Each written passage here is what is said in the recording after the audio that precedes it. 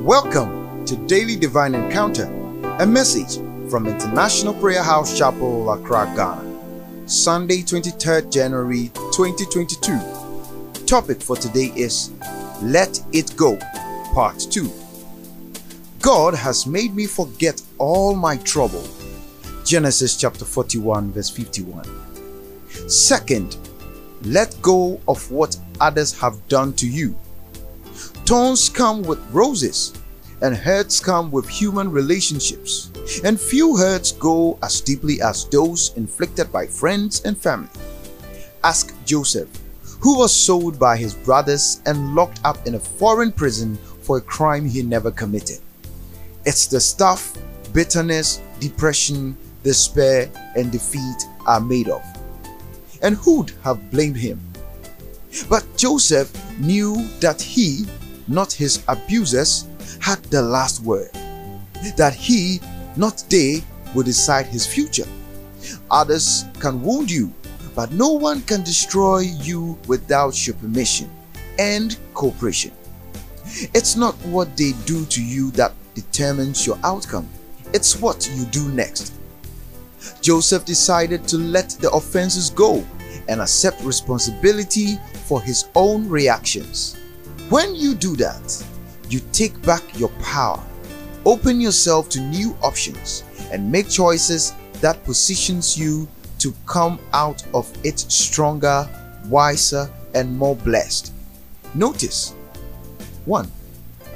Joseph saw it from God's perspective. You did not send me here. God did, to keep you alive by a great deliverance. Genesis chapter 45 verse 8. 2. He realized his resentment.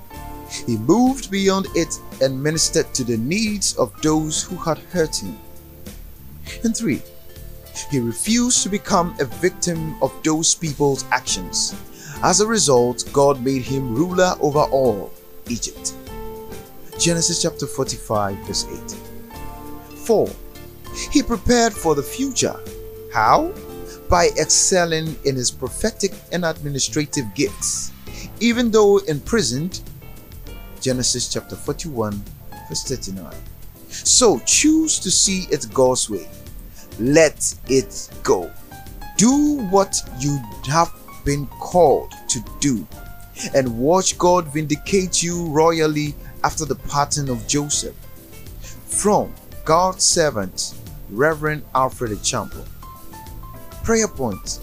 Say, Heavenly Father, help me to live after the pattern of Joseph, where I will rise above bitterness, pain, hurt, abuse, despair, frustration, and anger in my relationship and interaction with others, so secure my prophetic future.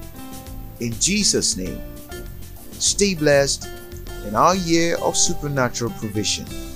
God bless you. Kindly follow us on Facebook at IPHC Official or call 0244 228036 or 024644 7444, or locate us at Redco Flat, Seps Warehouse, behind Cradle Star Basic School, La Nkwantanain, Medina. Do stay blessed and have a very fruitful week.